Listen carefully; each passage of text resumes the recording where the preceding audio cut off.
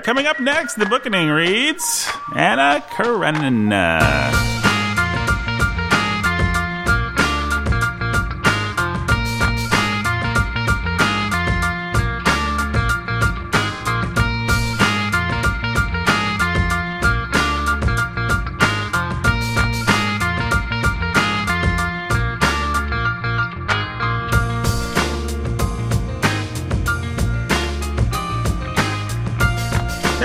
Welcome to the Bookening, and Happy New Year to all our listeners. It's now 2017. We could not be happier to be coming at you with Season 2 of the Bookening, starting it out with a great Russian novel by Mr. Leo Tolstoy. And I am joined here today for the first time in 2017 by two of my very good friends. There is the pastor who is a master still in 2017 of reading, Mr. Jacob Menzel. How you doing, sir? I'm doing well. How are you? I'm doing well. You excited about this year? We got a patriot in the White House now. Excited about this year? Yeah, I'm very excited about this year. We got some exciting things on the table for Warhorn Media, right? I'm very excited about that. Yes. Sure. Everything's going to come up Warhorn Media this year. It can't hurt that we have a patriot in the White House, right? Brandon Chasteen, PhD, ABD? It never hurts. Never hurts to have a patriot in the White House. And speaking of patriots, we have 3 patriots right here. Yeah. Who I already introduced, so I don't have to segue into introducing them again. Today we are going to discuss Anna Karenina. That's how it's pronounced, right, Brandon? Yes. Forgive us, all you Russian scholars. We don't know how our pronunciation's going to be, but we're going to... At least we're not reading the brothers Karamazov or Karamazov or the Idiot. Yeah. A diet? A diet? I diet. I diet. Idiot. Idiot. Or War and Peace. War and Piace. Wait, War and Piace? Okay. Idiot. Idiot. We do Russian. Hello, and welcome to Russian Book Podcast. I am humble and obedient comrade, and I'm joined by 2 other humble and obedient comrades to state cause of book learning. And the first one is the local bishop, who also is a reader of books, Jacob Mensilevich. How are you, comrade? Good. I am also joined by decadent scholar at American University, Mr. Brandon Chastiliavonovich. Hey. How are you, comrade? Swell. And today we are discussing a great novel by great Russian... I can't do this anymore, folks. It's me, Nathan Alberson. Nathan. Yeah, joined by not Jacob Mensilevich, but Mr. Jacob Menzel, past pastor who's master of reading. Brandon didn't go to a decade. Well, actually, you did go to a decade in an American university. That was true. That's okay. That part was true. But he's Brandon Chasteen. Birds keep flying into the glass. Yeah, we're doing this in a slightly interesting location right now at the home of a friend of ours, and birds are flying into the glass. You might hear a fire roaring. It's a crackling fire on a winter day, and very Russian feeling. Jake's wearing a big poofy Russian hat. Yep. And staying perfectly still. I am 11, so... Yeah. Jake is 11. I'm 11, and so I'm playing the part. You should see my beard right now. Mm-hmm. It's huge. Huge. Mm-hmm. Huge. It's huge. So you guys excited for 2017? Got some big plans? Anything interesting? No. Did you guys get anything good for Christmas?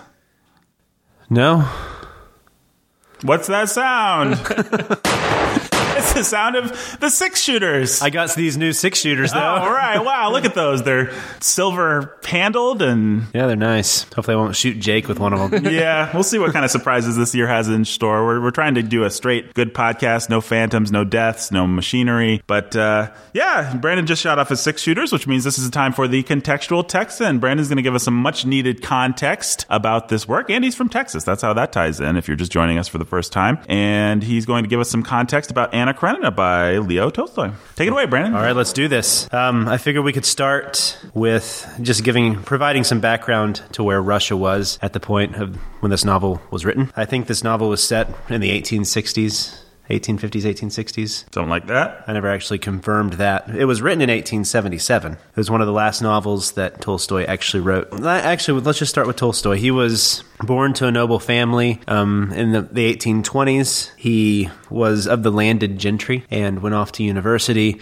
where he was noted for being an awful student, and quickly left, went to fight in some wars with his brother, got into some gambling debt, just a generally kind of a rowdy life as a young man. And then he started to write, and quickly became known for his realist portrayals of the Crimean War. Not the Crimean War. Was it the Crimean War? For War and Peace? Or No. I want to say it was the Crimean War that he was kind of reported on. Yeah, from actually his participation in it. And he was married to, what was her name? Do either of you guys remember? Mrs. Tolstoy? Mrs. Tolstoy. I had this in my head, but then it's gone. Oh, well. I will just sit here and judge you. Yeah, no one judge me. It's fine. I should have known this. Sophia, that's her name. I kept wanting to say Selena. Selena Tolstoy. Selena Tolstoy. Sophia Tolstoy. And interestingly, they had a very passionate, love-filled relationship at first, but then there's evidence that they kind of had a miserable relationship towards the end of their marriage. Just some things that are interesting side notes for their relationship given this novel. There's one letter, our entry into Sophia's diary that we have, where apparently she had been transcribing Tolstoy's diary and was disturbed by his early escapades as a young man. And so a lot of people think that inspired the point in this novel where Levin gives Kitty his diary before they get married so that she can read it. It's almost, in a way, Tolstoy doing penance for not having told his wife these things before they were married. Tolstoy, was kind of a conservative in the sense that he wasn't for the complete liberation of the serfs, because he was a landed gentry, but he did, towards the end of his life, get more radical religious views, and you see this reflected in this novel here. He was for peace, was totally against war, and he was for the good inside of each man, and then eventually renounced his writing of novels. He actually, towards the end of his life, would turn his back on both War and Peace and Anna Karenina. And this was his last novel, right? Yeah, this was his last novel. And you can kind of trace his spiritual development and where he's going in the novel and what happens with Levin and all that. Yeah, he abandoned fiction writing after this, and he wrote some other esoteric religious things. Like treatises and philosophical stuff. And then eventually abandoned his family, and after a fight with his wife, and died miserable, alone, and cold in a Russian train station. A train station of all things. I know, bum, bum, bum. Almost like he was foreshadowing his own death with this novel. Yeah, I think he ran out on his wife a few times and kind of came back and had a weird... My understanding is that his relationship with her, Kitty and Levin, are pretty based on them, and they had that kind of relationship, and that's what he's drawing on, and it was a very good relationship until a certain point when he decided to renounce his worldly goods, and she wasn't such a big fan of that, and they had some children die maybe, and some hardships that kind of drove them apart. So he was kind of in and out, trying to renounce and then coming back, and then I think literally 14 days before he died, he ran out on her and then died in a cold Russian. And then there was fights back and forth about who the rights to his novels would go to. I think she eventually did win them, but only a few years after his death. Initially, it was given to some religious sect or something like that. So anyway. That was good. I didn't know that. Yeah, and so home life and family was very important to Tolstoy, and you see this throughout his novels. War and Peace ends with an extended segment of all the couples finally being happy and together at the end of the novel. Tolstoy drew very closely on what he knew, and you can see this throughout his books. The world that he was a part of would have been, like I said, this landed gentry in Russia, and also he would have had some experience of the courts, but especially these upper classes and the soirees that they had in both Petersburg and Moscow, and you see this throughout his books as well. And in both of his novels, he has one character who's a stand-in for himself. At least that's what most critics think. You have Pierre in War and Peace, and in Anna Karenina, it's Levin. And most people think that is supposed to be Tolstoy. Levin is Tolstoy. I know a lot of the detail, like, for instance, the fact that Levin forgets his shirt or can't get a shirt at the wedding was something that happened to Tolstoy when he married Sophia, and just a lot of the stuff is just ripped straight out of his life. And it's pretty obvious in reading the book that it is. Yeah, that he sympathizes with this character. Right. Yeah. And Pierre is very similar in War and Peace, if we ever get a chance to read that. There are a lot of similarities between Pierre and Levin. But to go back to that point about him being a careful observer of his society, a lot of people note this about him, and his ability to capture in just a small detail, like Anna lifting her finger when she's taking a sip of her coffee cup at the end. All these refinements that he'll note. They're masterful. And they can set up a character and really capture a character in just a few details or in just a few things that they might say. That's why a lot, and I would argue that he is the Shakespeare of the novel, that his ability to capture personality and capture psychology and all these things through just like a red handbag for Anna Karenina, for example, is just, it's perfect. And it's really matched by no one except for maybe Lady Austen, which I think but we'll get to all that later. This is getting out of context here. Then to just back up a little bit, I keep mentioning the fact that he's landed gentry. And so to just give a picture of what Russia was at this time, it was this huge empire to an extent, coming out of an empire at least, and heading into a lot of turmoil between the ruling classes and the ruled classes. And so its history was the largest land empire in maybe history. I don't know if the Roman Empire matched it in size. Do you happen to know? You mean just the largest amount of and that's important because that itself provides just this extreme impossibility of governing this place. And so you would always have turmoil come up with just trying to keep the government stable. And not only that, you had this weird mystic identity that comes out of the Orthodoxy, and you can speak more to that, what the Russian Orthodox Church would have been like at the time, but it, certainly more rooted in ritual and mysticism than the churches in Europe would have been. And so that provided certainly a flavor to Russian society. You see it in, what's her name? Alexei's friend. Countess Lydia. Yeah, the Countess. You see it there with Seer, who comes towards the end of the novel. And you see it in War and Peace, some with some weird ritualistic things that happen with going into the churches, and how this helped to control and work with the government at the time. So the church and the state were very closely united.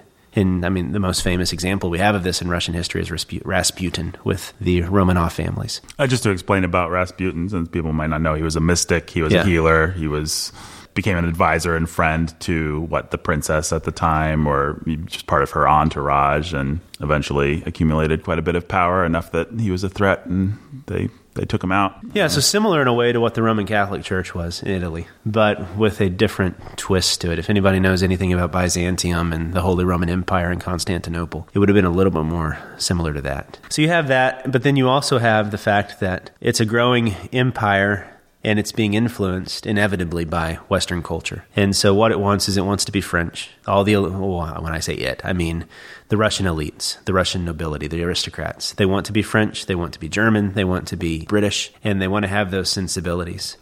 And so you see this in these upper class dinners and balls that you get all throughout the novel. And it's the aristocratic elite attempt to establish this courtly culture, this Western culture of rich living, good living. And what comes with that is this kind of, I guess, more of a French identity of the relationship between husband and wife and suitors. And so it's all throughout War and Peace, and it's all throughout this novel as well, where it's just expected that adultery will be something that happens. The men will go off and they will woo and bed young ballet dancers and beautiful young princesses, and their wives will be wooed by and bedded by young up-and-coming generals and commanders. You see a little bit of this, not to this level, but it's a little bit like what you see in Pride and Prejudice, where it's expected that the women will go and flirt with the officers, and the officers will flirt with them. But this is to a new level. And then you see this like in Madame Bovary and in other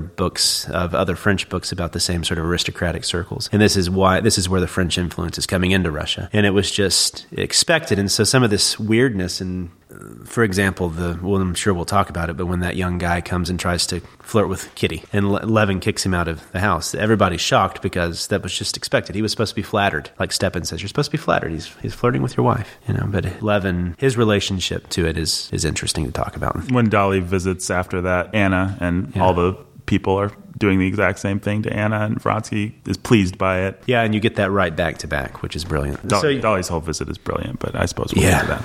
So you have that, and then you also have mirrored in Russian culture. So I talked about this religious austerity and weirdness, and then you have this new Western influence. You also have this belief in the destiny of Russia, in the seriousness of the Russian purpose, and especially how they're going to achieve that purpose through suffering. It develops into these big myths and mythologies that Russia has about itself. And so one of the biggest ones would have been Napoleon's invasion of Russia in 1812 and how that just haunted Russian history. It's very similar in a way to how the American South worked. This just belief that God had a special purpose for Russia and that they had to have this faith that it would be worked out in their history and that they are the Russian people. And it's interesting to note this because we still see it today, and it helps us understand kind of our own situation since we may be headed to war with Russia fairly soon if things don't get fixed. And you see this mirrored then in the austerity of like Alexei Alexandrovich. He is more of this Russian identity versus like Stepan Oblonsky. And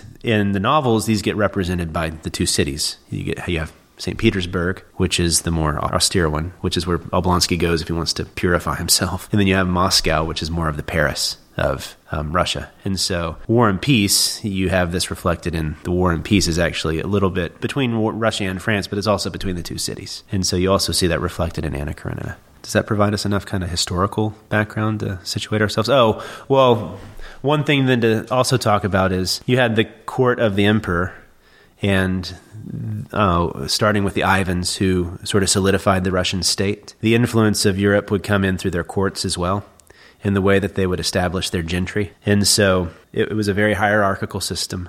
You had the emperor, and then you had his very close families who would be a part of the noble court. And we don't really see many of those families at all in Tolstoy's novels. That world is kind of closed off to us. But then below them, you have the men who were given land, and they were the landed gentry, very similar to what we discussed with Austen, yeah. And that's basically all of our heroes are that class, right? In fact, you get the time when you actually get to see it affect them all is when they have that political rally, and Vronsky's there, Oblonsky's there, Levin's there, and that's because their land is all affected. And what would happen is on each of the landowners' property, they would have serfs who were almost like slaves.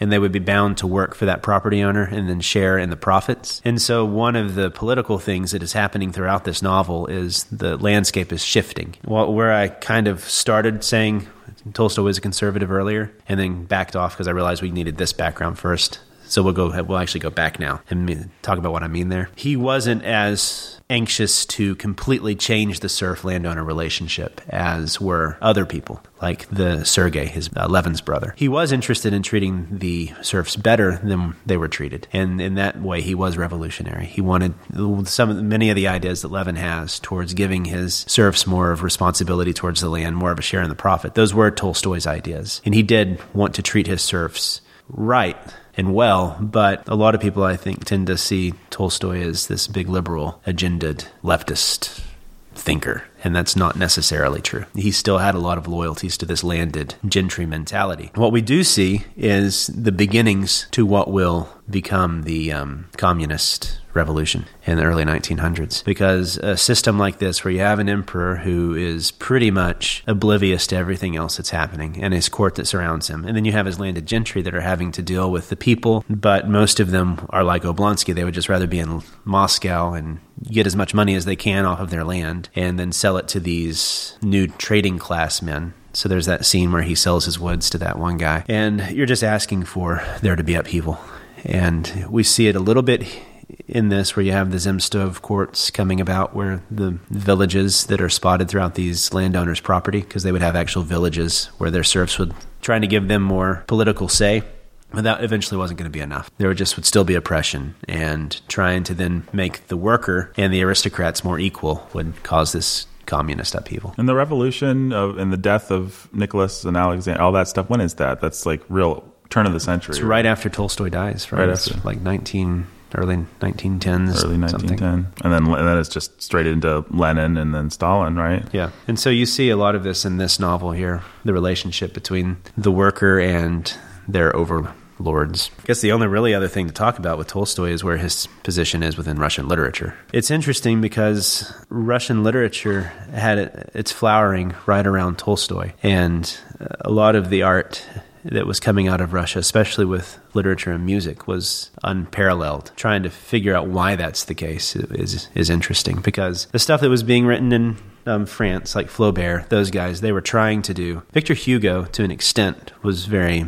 And Tolstoy admired Victor Hugo. We're doing things that Tolstoy would do, but Tolstoy just took it to another level. And so you had Tolstoy and you had Dostoevsky and you had Chekhov all writing around the same time, and they're known as being probably the three greatest writers of that era. And they were coming out of this state that considered itself to be backwards, and that the West certainly considered to be backwards too in relation to itself. And so I don't think there's any doubt that Tolstoy is the better writer than, say, Dickens, or that he's the better writer than Flaubert and these guys who were writing at the same time as him. And so why that's the case, I don't know. But all that to say is that this was the golden age of Russian literature when Tolstoy was writing. It would have been very similar to time when Shakespeare was writing, with Shakespeare and Ben Jonson and those guys. This was the flowering of their language. Before that, the major writers and influence that would have come, you had some sagas and stuff in old Slavic history, but the one who really, I guess, brought Russian literature onto the global stage would have been Evgeny Pushkin, who wrote Eugene Onegin, which I think he's mentioned in this novel. Tolstoy had really admired Pushkin, and what Pushkin was famous for was bringing sort of this Western sensibility of story and narrative to Russian literature. And then after him, you would have some others like Lermontov, and then Gogol, who wrote Dead Souls. And then finally, you would get these three who would write at the same time, Dostoevsky and Tolstoy. And there's evidence that Dostoevsky always felt intimidating and inferior to Tolstoy. And then you have Chekhov, who was a brilliant playwright and a short story writer, who in many ways carries on the tradition of Tolstoy. And so most people throughout even Europe knew that Tolstoy was just a force that was beyond them. I'm trying to remember who it was.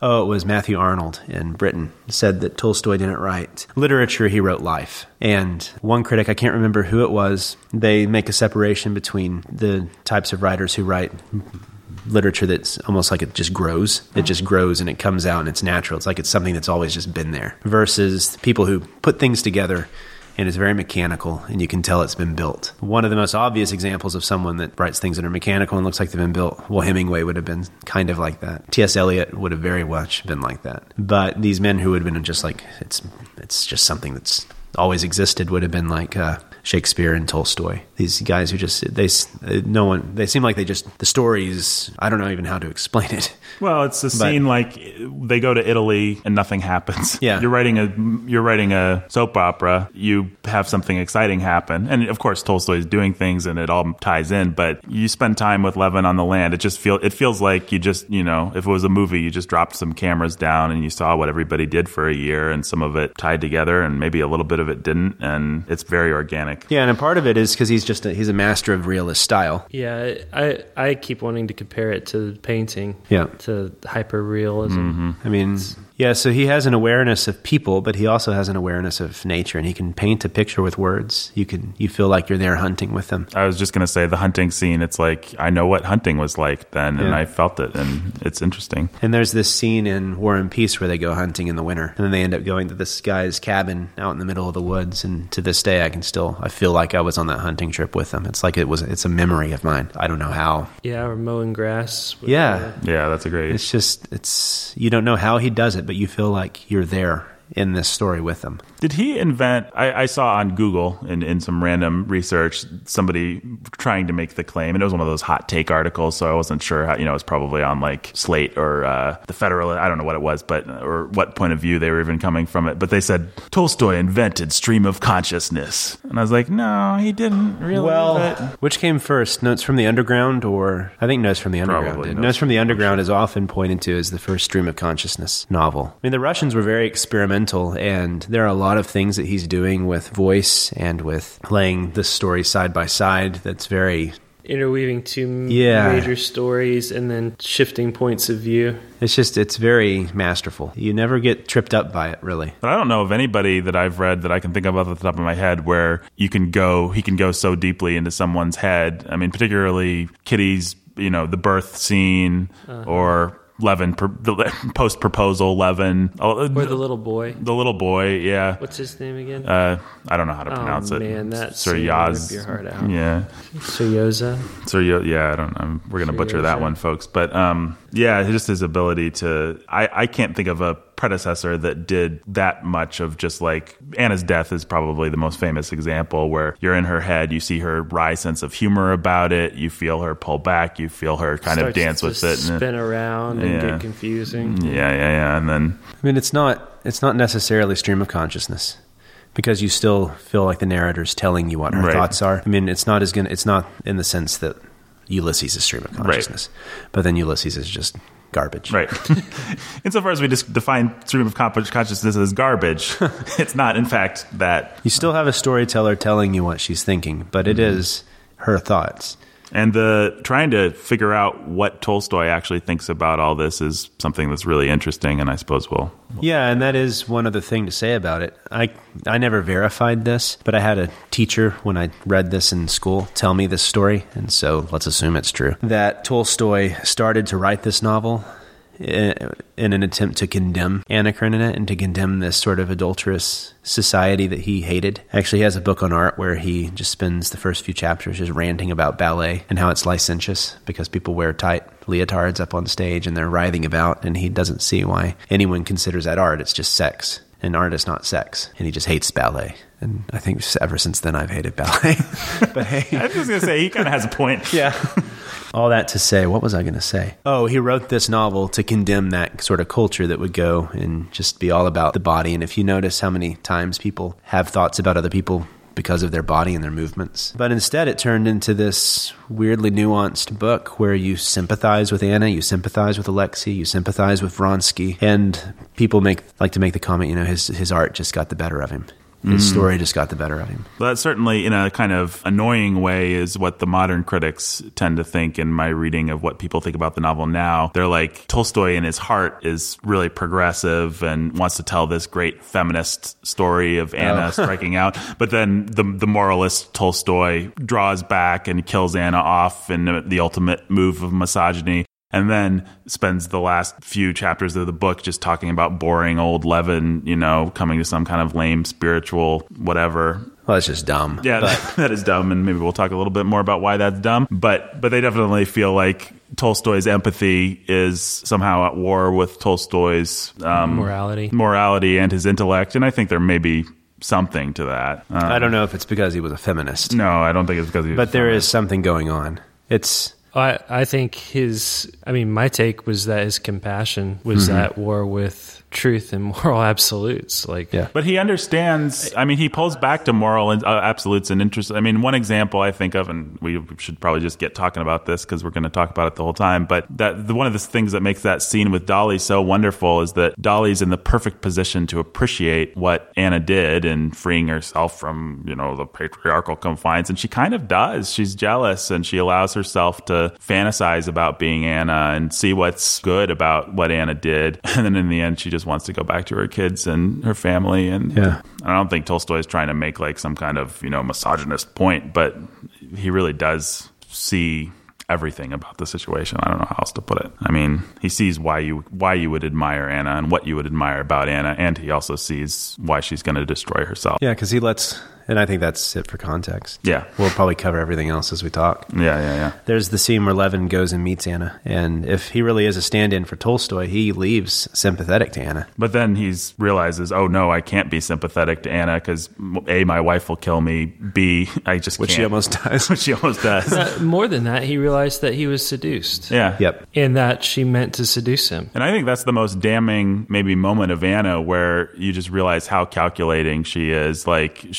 She meant to do it. She knew she did it. She was watching herself do it. She watched it happen. She took pleasure in it. And she had a moment with Kitty where she could have had a nice, sweet time, and instead drags that. She throws it in her face. Yeah. And because all she has left is her spite. And it didn't matter to her. It's just a very spiteful kind of, here's a guy I can seduce just to prove that I still have it. It's not that Levin was anything important to her at all. No, but it does say that she knew why Kitty was attracted to both of them. Mm-hmm. That there was something in Levin that was similar to what she was attracted to in Vronsky, and it was a good a nobility about them. Well, we better get talking about this book because we've already blown up our context because we can't help ourselves. Baggage check. What kind of baggage did you guys bring to this book? Not a lot. The size of the book. Yeah, the big book. Is some baggage. Like, oh crap, this is an 817-page book. This absolutely fantastic cover that the book has. The famous knees cover. The knees with the lilacs. Yeah, it's pretty special. Yeah, it's pretty special. A vague sense that Russian literature is psychological and very dark, and I don't know, as cold as Russia. Wintry and cold and lacking feeling. Well, it's funny because that's the stereotype, but the other stereotype is sweeping, vast, not Lawrence of Arabia, but Dr. Zhivago, dances and balls and carriages and doomed lovers and all that kind of stuff is what I think of, at least. Duels. And yeah, you remember in Steinbeck how he talks about how the Irish, when he first is introducing Sam, how the Irish are gay and funny and whatever, and it's because they're so sad at bottom. A very similar feeling about Russia or Russians, but with a more cynical edge. Irish with maybe a little more true gaiety and a little more healthy sadness. At least that's how I feel. And just a more cynical edge. So your baggage was big book. Yeah, Russians so it's not a lot. I don't bring a lot to this. General distaste for all things Russian, maybe. Some real confusion about Russian history. Eastern European Russian history is just not something I've spent a lot of time with. So I have like big picture, broad, knowledge, but you get in and start talking about anything that happens around Rasputin. I don't remember, it's just and how it works. So I was being schooled some throughout the course of this book on the way things worked. But yeah, so yeah, not a whole lot. I was pretty open. I may have made it sound like I was expecting something terrible, or dry or cold and unfeeling, and I wasn't. And in part because I'd been prepped to think otherwise about it. Right. So yeah, it's no secret that I was a great admirer of this book going in, and I believe, Brandon, you were as well. Oh, yeah. What's your baggage? Well, even in the last, in the last couple of months, I've had a couple different people talk to me about having picked up. Was it the death of Ivan Ilyich? Yeah, Ivan Ilyich. Yeah, Jody, actually, whose house we're recording this in, has been reading that and was talking to me about it. So it's pretty fantastic, and it's short. Most of what you wrote. Maybe we'll do it sometime when we need a short one instead of Winnie the Pooh.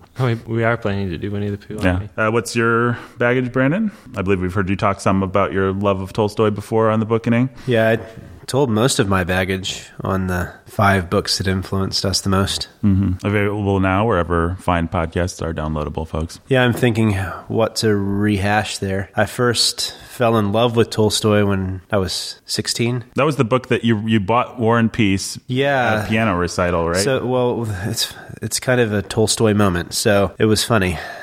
It was this big piano competition that takes place in Fort Worth. It's over 2 weeks, and it's in Bass Hall. I was a young, aspiring pianist at the time, and so there was a Barnes & Noble, the big downtown Fort Worth Barnes & Noble, right across from the Bass Hall. And during the intermissions, all the really rich Fort Worth people would intermingle and drink their champagne down in the Bass Hall. And everybody else, the plebeians who had to sit upstairs, we would all have to disperse. And so I'm sure they were having their little Tolstoy things happening. Adulteries and all that comes with being rich and having way too much time on your hands. But I went over to Barnes & Noble and picked up War and Peace and fell in love with it. Read it during all the breaks that I could. Read it many times after that. I've got a copy that's pretty tattered now. And I credit Tolstoy for saving me from becoming the kind of guy who read Dostoevsky first. So I think that my literary tastes would have taken a very different turn had I picked up, for example, Brothers Karamazov before War and Peace. I read War and Peace first, and when I went to Dostoevsky a couple years later, he really didn't do it for me as much. I did like the Brothers Karamazov, but he's just that kind of author, like Shakespeare was for you, who shapes your taste if you catch him early. He certainly did that for me. And so when I read Anna Karenina a couple years after that, and it lived up to what I was hoping it would. I did read it again in a class where I had to read it with a bunch of English majors who wanted to, and it was really one of the most frustrating experiences of my life, but I got through it, and they just wanted to look at it as what? Some of them you have two types of English, well, three types of English majors. One type of English major just likes to actually read novels, and that's what they really wished that English studies were about. Kind of weird. I don't know if I can get behind that. Yeah, but then they find out that that's not what English studies is about. And then you have the other that want to make it all political and should have gone into political studies. And then you have the third that thought it was going to be an easy degree, and so that's why they do it. And they want to treat every class like a book club. So who was it that made this the most frustrating? Was it the politicians or the... Both together. Both, yeah. There were a lot of the book club types, and they just wanted to talk about the fact that they thought that Vronsky was probably cute. And would they have done what Anna did? Yeah, To be fair, Vronsky sounds like he's pretty cute. Yeah, he probably was. Right.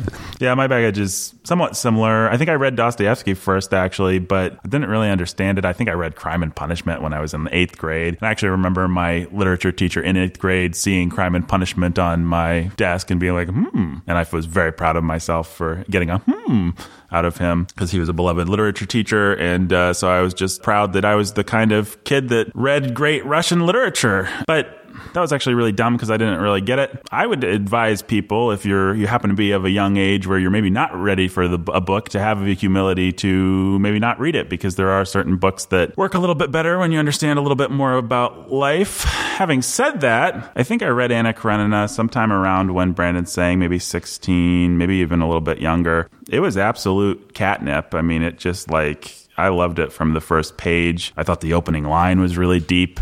And I'm not sure what I think about that opening line now. I'm sure we'll talk about that. But and then just his insight into human nature, just again and again and again. Just there was a gem on every page, and I loved it. That's kind of my baggage. The only other thing that kind of affected us is that the Bookening actually had an aborted attempt to read Dostoevsky earlier last year when we were just getting off the ground.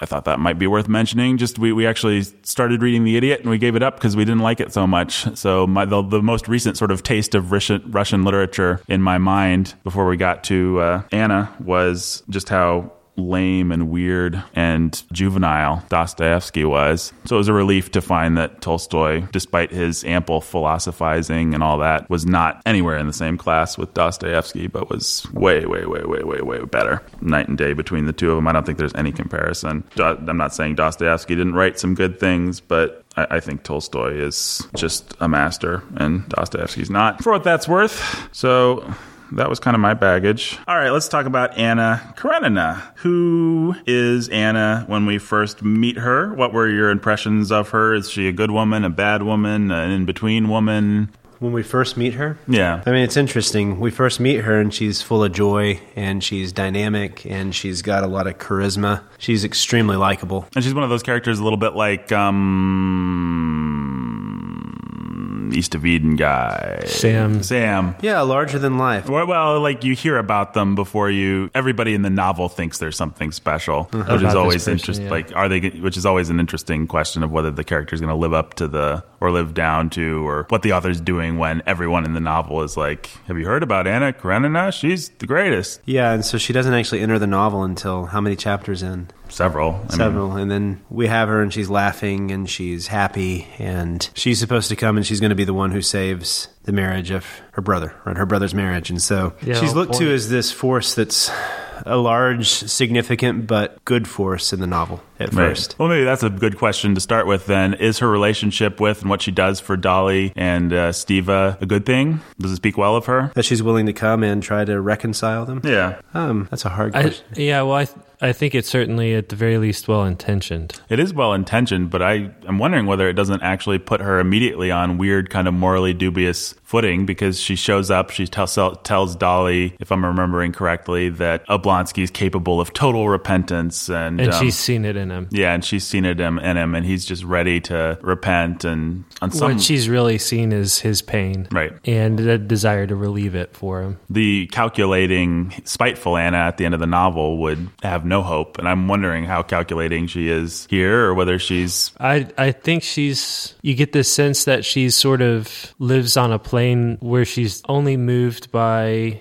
She's not watching or seeing or attending to herself and understanding herself. She's living by her feelings. And so she's there, and she's moved by Stiva's plight and her compassion for Dolly, and this just desire that everything be reconciled and right and beautiful again. And she she's gonna work within that. She loves Kitty, but she got the attention of Vronsky, and she can't bring herself to. She's just totally ruled by her emotions. Yeah, and I think we see this in real life, that people can often seem very wise or very deep people because they have huge emotions and they have really no reign over them. Their emotions are just, that is their king or queen, and it does everything on their behalf. And so people are just wowed by this. If she had the ability or had some, because it's interesting, I don't think, do we ever hear about her parents? Not really. I don't think we ever, because I was always curious. We know Alexei Alexandrievich, and it makes you suddenly sympathetic with him to know where he came from. We never hear about how they were raised, but Stepan and Anna both are very similar. Yeah, their appetites reign, but they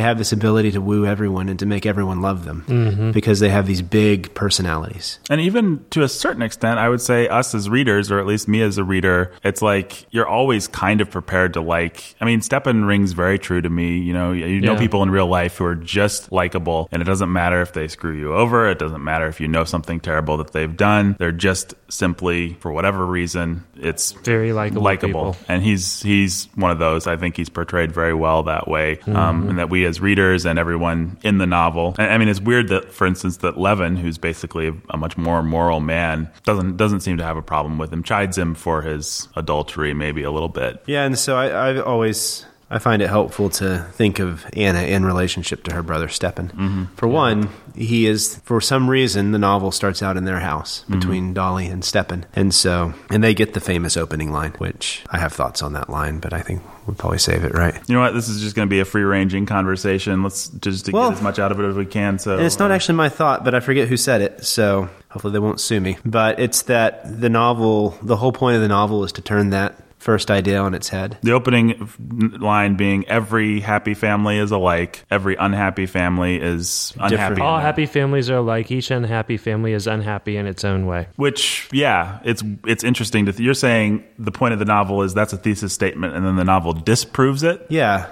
Because every happy family has its own unique happiness to it. It's its own flavor of happiness. And its idiosyncrasies. Like when Levin finally realizes, when he gets married, it's all the things that he thought he was going to hate about marriage, but it's the little details, just the small. Yeah, but what he finds is that everything that he thought he was going to do different, he doesn't, and doesn't want to, and can't do differently. And he's exactly like everyone else. Yeah, and then the whole sort of spiritual awakening is that this whole time he's just been like an idiot kid who is, roasting raspberries or whatever and eating up his sustenance with his reason, and he should just be like everybody else and accept the fact that God is God and he should live for God and not for himself, for his belly. Well, at the same time, though, there's this kind of Chestertonian surprised by normalcy, or I don't know, Chesterton would say it better, but it's like everything that happens in his relationship with Kitty shocks him, and what he's being shocked by is like normal husband-wife stuff. Yeah.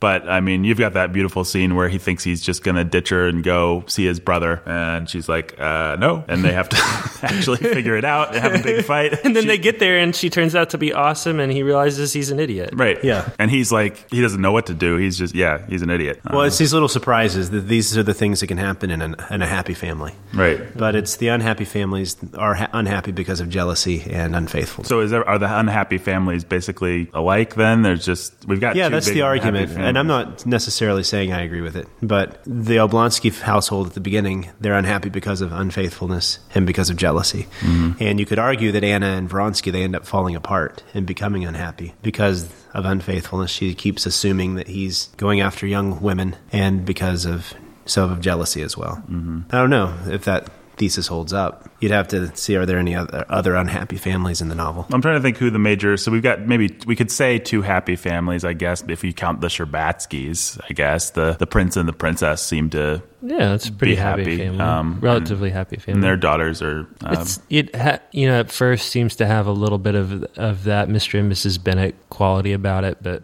Yeah, but they both end up having more depth. The prince. Absolutely. We find out that the prince is a very funny man and very warm. And the princess has her point, even if she's a little bit flighty and a busybody and all that. But they're both. I love that argument that we get between them really early in the novel. And the reconciliation between them is pretty good too. Yeah. It's something you would have never seen between the Bennets. Right. Yeah. Part of what you see throughout the novel is that the grass is always greener where it's watered, and you're either watering outside your gate with your fantasies and your fears, or you're nurturing the relationship you have at home. So they work through, even the Sherbatskys, they work through that little spat and are reconciled. Kitty and Levin are always committed to coming back to each other, whereas Anna and Vronsky, or Anna and Alexei and Stiva and Dolly are not. There's broken trust, and the grass is greener out there somewhere. The ability to have communication in those good relationships, where they're able to talk through things, where Anna and Vronsky simply talk at complete cross purposes. And same thing for Dolly. Dolly and Stiva just can't talk about anything anymore. What is it that made Anna vulnerable to everything that happened to her? Did you guys think there was a specific something about her character, or is it just that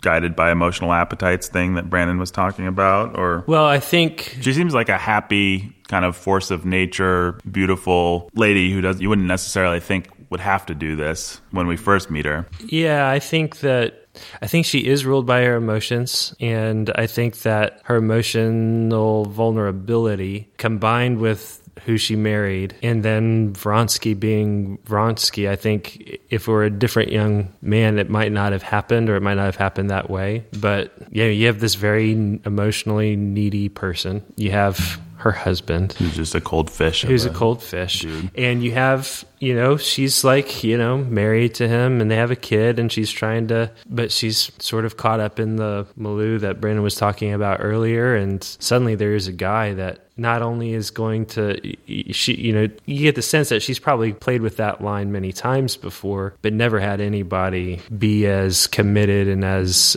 persistent as Vronsky, and also as capable. And so it was just like, well, there it was, and she couldn't tell herself no. Yeah, the famous scene with this is the ballroom dancing scene. Where Kitty is devastated. Mm-hmm. And where Anna... So there's also an Anna, and you see it here at the very beginning, this desire to win, and this desire to be the dominant force in a room. Yeah. And so she knows that she's taking Vronsky from Kitty. She means to. Yeah, and she does it on purpose. She shows up wearing black instead of lilac. She's a bit of a seductress. Right? Yes. I mean... She likes to be admired. This shouldn't be the story of how poor, pitiful Anna was seduced by Vronsky. In one sense, it is, but she bears a lot of the responsibility for what. No, she sought it.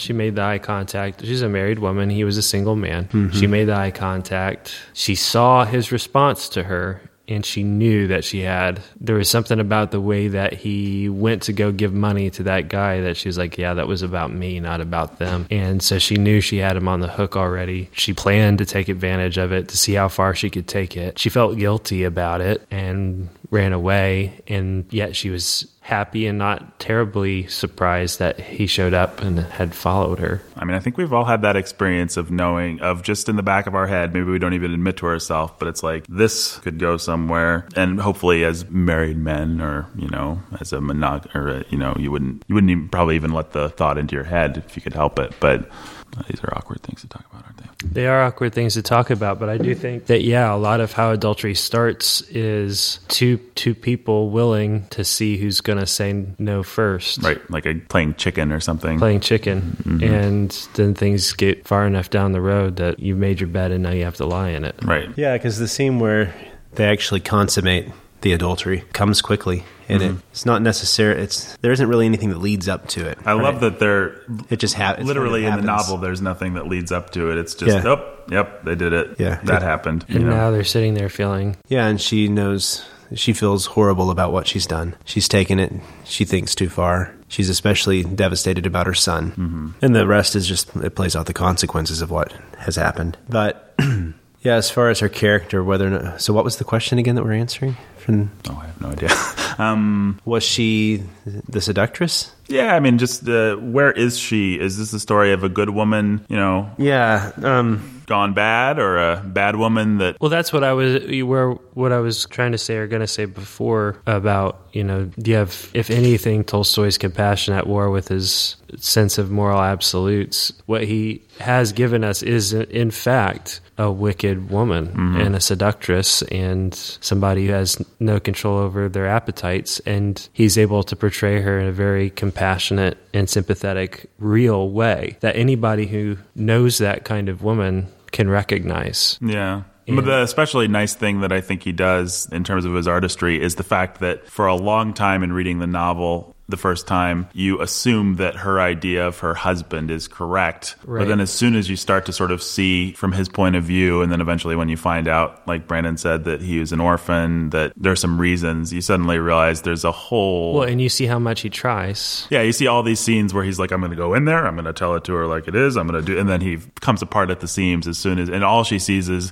coldness, indifference, hatred, boring sex, All she sees is what justifies her continuing to do whatever she feels like. Right. And that's all she ever actually sees throughout the whole novel. She only sees what justifies her doing exactly what she feels like in the moment. Up to and including suicide at the end. Where she's going to get her revenge on everyone. Mm-hmm. Yeah, because the novel plays interestingly with the idea of reason and rationality. Because Can I throw something in there? Yeah, sorry. No. I just wanted to what Jake was saying about Anna. There's this great line where she's talking about her husband to Vronsky. He's not a man, he's a machine, and a wicked machine when he gets angry, she added, recalling Alexei Alexandrovich and all the details of his figure, manner of speaking, and character, holding him guilty for everything bad she could find in him, and forgiving him nothing on account of the terrible fault for which she stood guilty before him.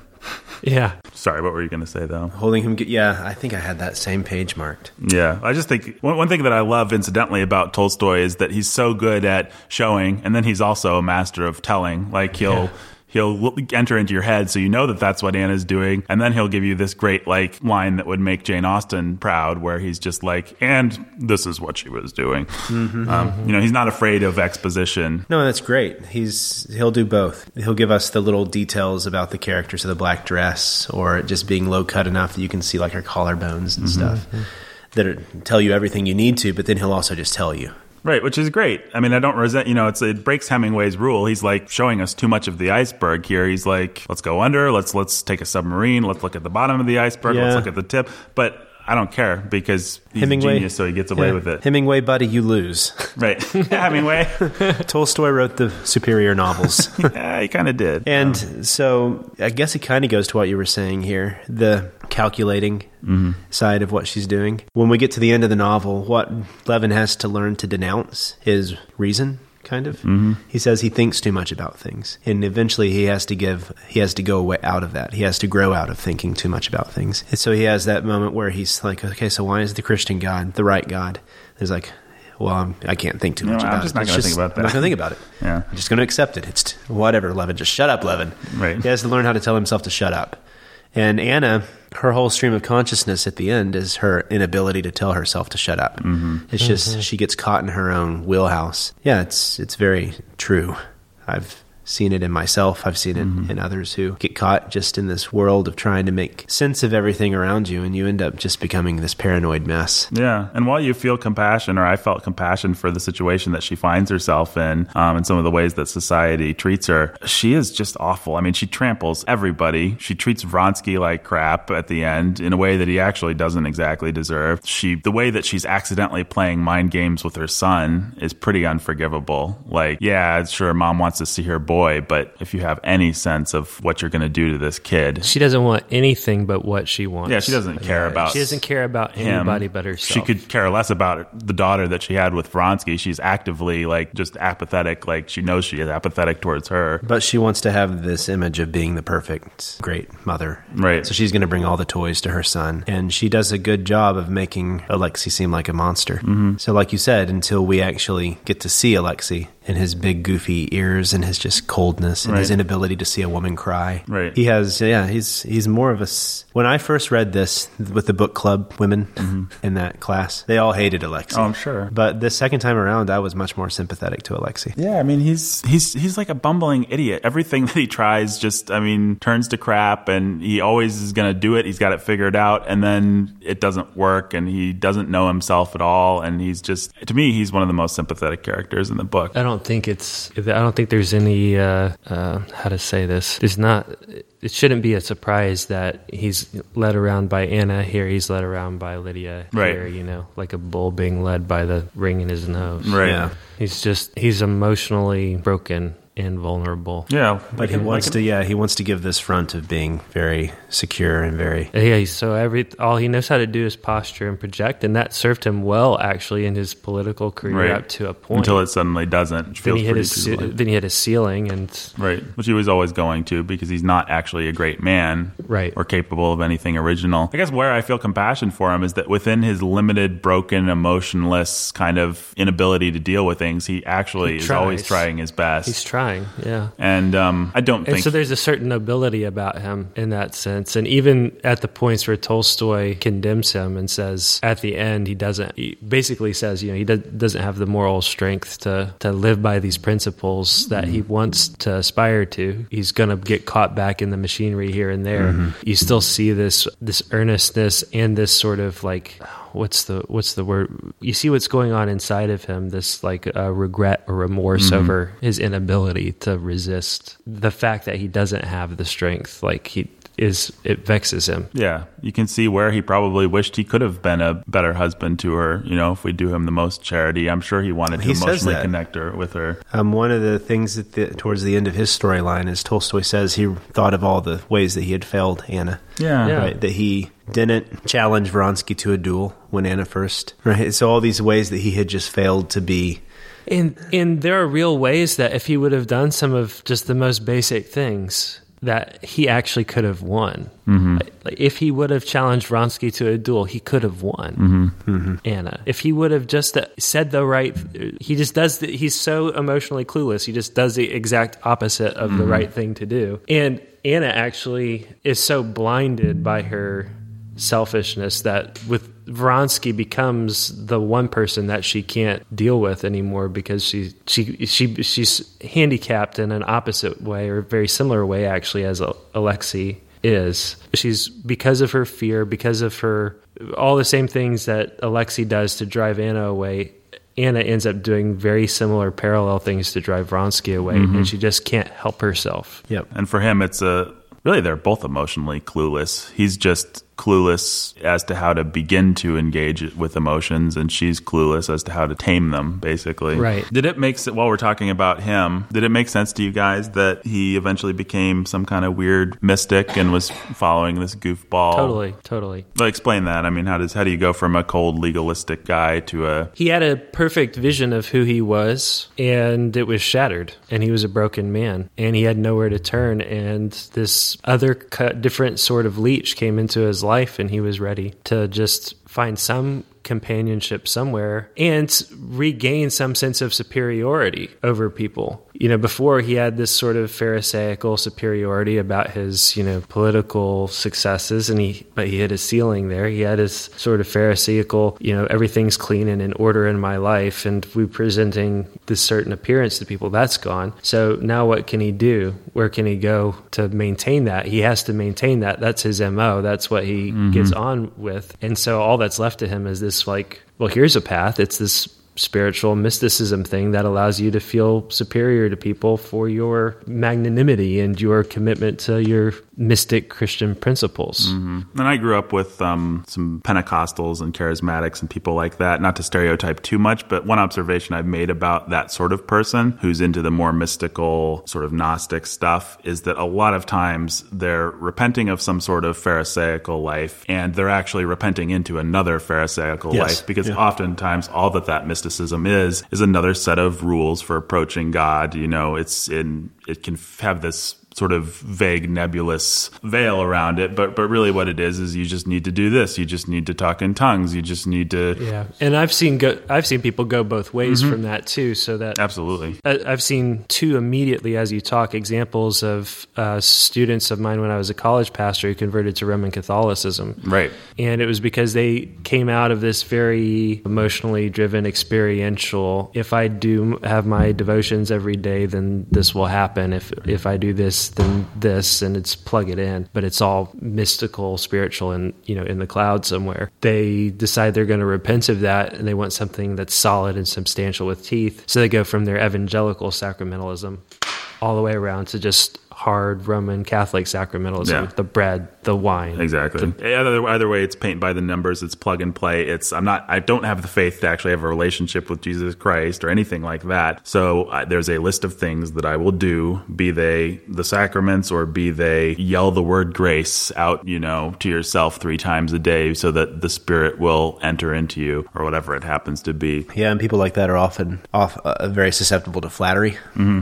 And so it's not surprising that Lydia Ivanovna, this strange countess character, is the one who sort of sets her tentacles into Alexei with these weird, the one, like I was saying, these little details Tolstoy will throw in. The whole fact that she wants to write him handwritten notes because of the mystery that surrounds it. Right.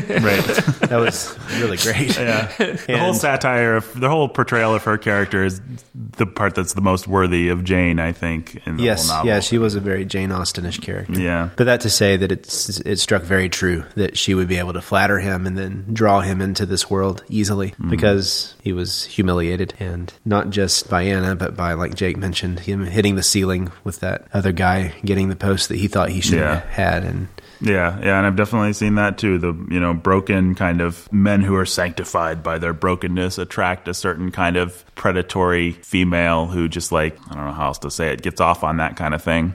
Usually older women neglected by their husbands. There are characters like that in Dickens novels. They become philanthropists, and then they fall in love with these missionaries and stuff like that. Yeah, I'm thinking of Mrs. Jellyby in Bleak House.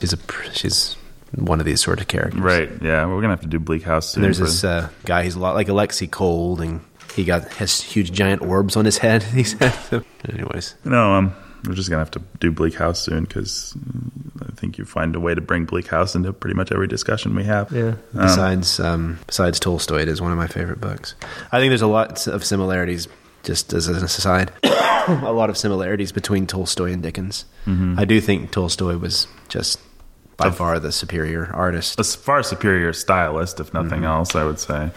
I think that he was just the better artist. He had restraint that Dickens didn't have. But when Dickens could sing well, he really did sing well. Right, yeah, absolutely. Well, the thing that keeps striking me as we talk about these characters is how different our read is from SparkNotes read that I was looking over from a lot of the modern scholarship that they're talking about, which tends to just see Anna as a progressive proto-feminist who is breaking out of these patriarchal bounds that society has put her in. Therefore, of course, Alexei Alexandrovich, though we might feel a certain amount of sympathy for him, is the villain of the piece because he's represents everything that's cold and repressed and sexless, and that's just dumb. Yeah, it's just not true because Anna represents this licentious, not necessarily just licentious, but the tragedy of how this world is set up and what it allows for. And so he's showing the picture of all these.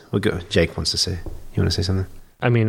I think the analysis is important, but I just, right at the very front of the book, what did Tolstoy put? Vengeance is mine, I will repay, right? Like, in case you have any doubt about what his intentions were. Right. But Jake, that's just him reverting to the misogyny that he knows his readers want and that he kind of does. But when he's truly being empathetic the way that his heart wants to, Anna is his hero, don't you think? Yeah, sure. That's why she becomes a monster. Mr. Bennett was the hero of Pride and Prejudice. Right. Yeah, I'm going to say it right now. I nominate Anna Karenina for entrance into our monster squad. The first monster of 17. Yeah. Wow.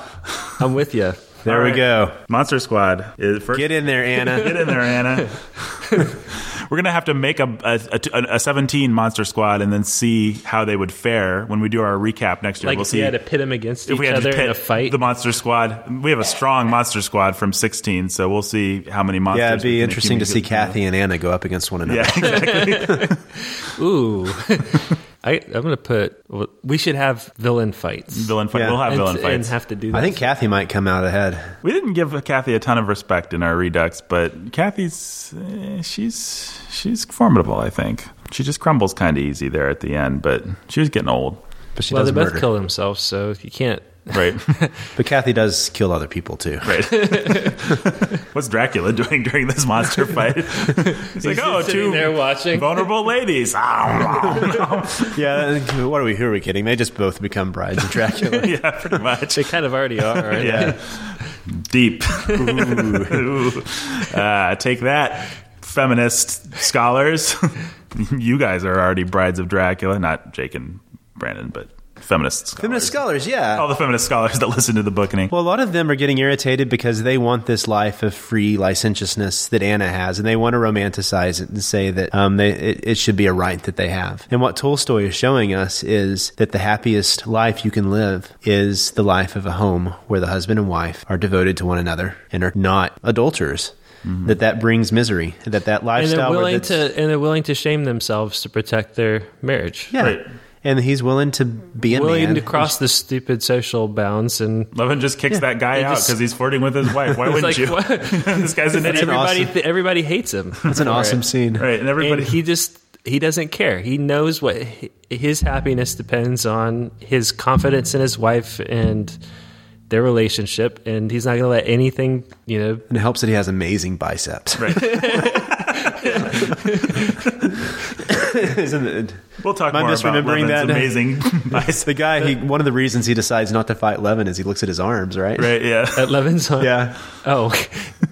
Well, that Yeah. guy's just like fat and Right. stupid. Well, that was one of Yeah. the things that I think Jake sympathized most with about Levin was the Was biceps. how- It was yeah, just that like, was- what I amazing. recognize most. mean, When I said- Jake is he's the most ripped in this room. right, yeah, no. We all know every day Jake gets up, The only thing ripped about me is my shirt Right. when I try to put it on. So you would actually get this sort of novel that the feminists want about 20 years later with The Awakening by Kate Chopin. Oh, why didn't that last? Yeah, and nobody ever why reads would it. we Nobody heard of can. But we read it now in undergraduate English courses Right. because it should have been remembered. Right. And then you get all these other idiots. Like I had another, I think it might have been the same professor I read The Awakening with. She decided that she was going to have a book club where they only read the Anna and Vronsky parts to Anna Karenina and just got rid of the stupid Levin and Kitty parts because who needs that? It's like, well, you might need it to help actually explain to you what Tolstoy meant. Right. But, I mean, why do they get to have That's what the happy... Tolstoy means to you, Brandon. It's not what he meant. Well, they get the last say in the novel. Their home, their household, Levin's epiphany, and his happy. His Tolstoy says they have a happy house, Yeah. and that's what you get at the end. That is what Vronsky gets shipped off to war and just He's tortured got by what nothing to Anna live has done for. to him. Really, him and Anna both commit suicide. Basically, we just don't get to see his final suicide, but that's what he's trying to do. I mean, Yeah, and you see these people who are just broken apart by the fact that they tried to take the vengeance into their hands. Alexei, in many ways, tried to take vengeance into his hands and made him into a petty, small man. Mm-hmm. And Anna took vengeance into her hands and regretted it to the last moment. But Yeah. train wheel was already cutting her in twain. I thought you were going to say a beautiful metaphor for what happened, but instead you just said she was already being cut apart by the train. No beautiful metaphors here. No, beautiful. Tolstoy had a nice metaphor. The light going out, the light by That which was a he'd nice been seeing metaphor. everything. Yeah.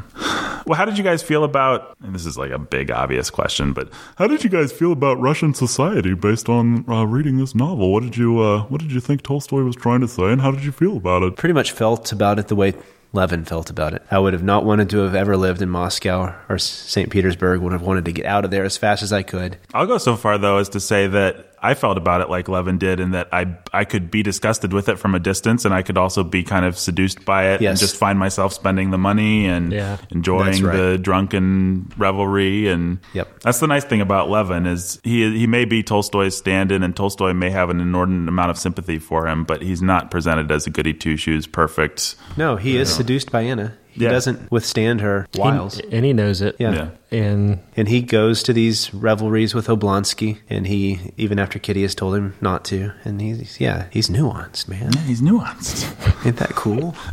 He's not a character out of Dracula. Come on. Always just praising women. And right.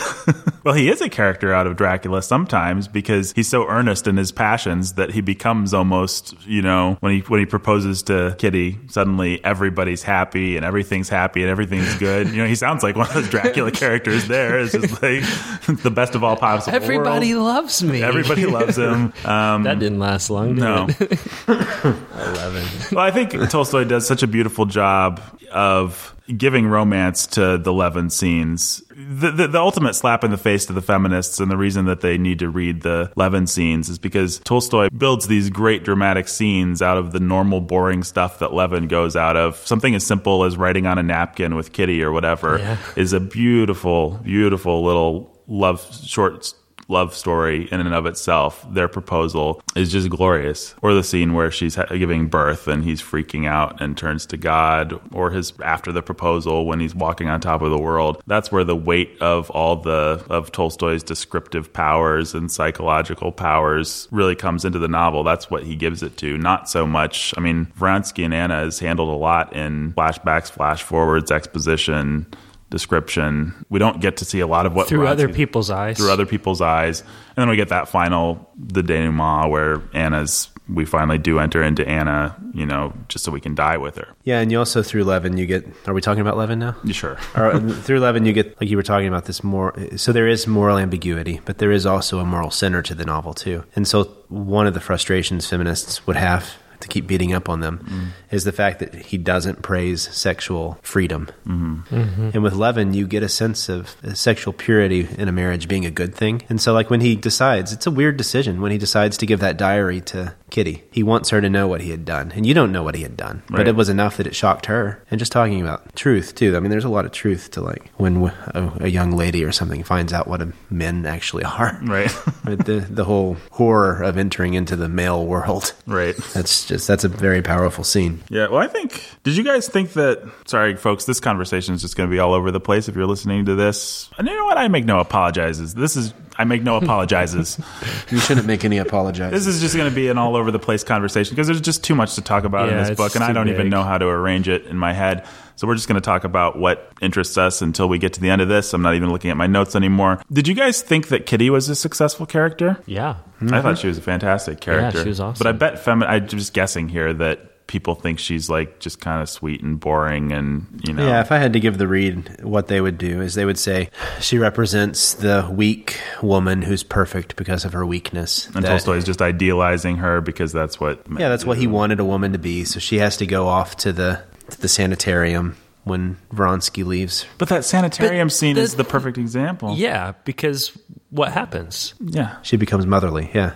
Well, she becomes motherly, and then she has her moment afterwards where she's and she's gonna devote her life to God, and she has all these aspirations. It's a beautiful young person, Yeah. It's then she's disabused of it. Yeah, right. I'm sure you saw that kind of thing in college ministry. Oh yeah. There's always I'm going to go to Africa, and I'm going to feed the poor. I'm going to go down and serve at the homeless shelter every week. And what you really try to do is not quench anybody's desire to serve others, but help them to see themselves rightly, understand themselves, so that they're able to do that sort of thing with sobriety and not just caught up in a super spiritual thing that's going to burn out and disappear. And she ends up getting there sort of on her own, right? Yeah. Yeah, she does. The motherliness comes out when she helps handle Nikolai. Yeah. She's being everything that she admired about her friend at the spa or whatever that place was. For the right reasons. And it's beautiful. With her, you get that wonderful scene where Tolstoy makes a distinction between men and women when he says that women also need to work, but their work is in the home. Oh yeah, so Right. they just get married, and Yeah, but it's wonderful. She's like, So we're going home. yeah, but I mean, I see that in my own household. Like my wife, she has her work and it's at home, and she has all these things that she does to make sure that the work at home is happening. You know, the way that she'll care for the beds and care for the little things that I would never think about or care about. But it was eye opening to me reading it this time. I'm like, yeah, that's right. That's her work. I thought that part was really sweet, where Levin's actually early on in the marriage judging her for doing no work, and then Tolstoy jumps in and says actually she was preparing for the greatest work that was going to come in her life, and Levin should have just like allowed her to have a little fun right now, because this is just like, I thought that was sweet.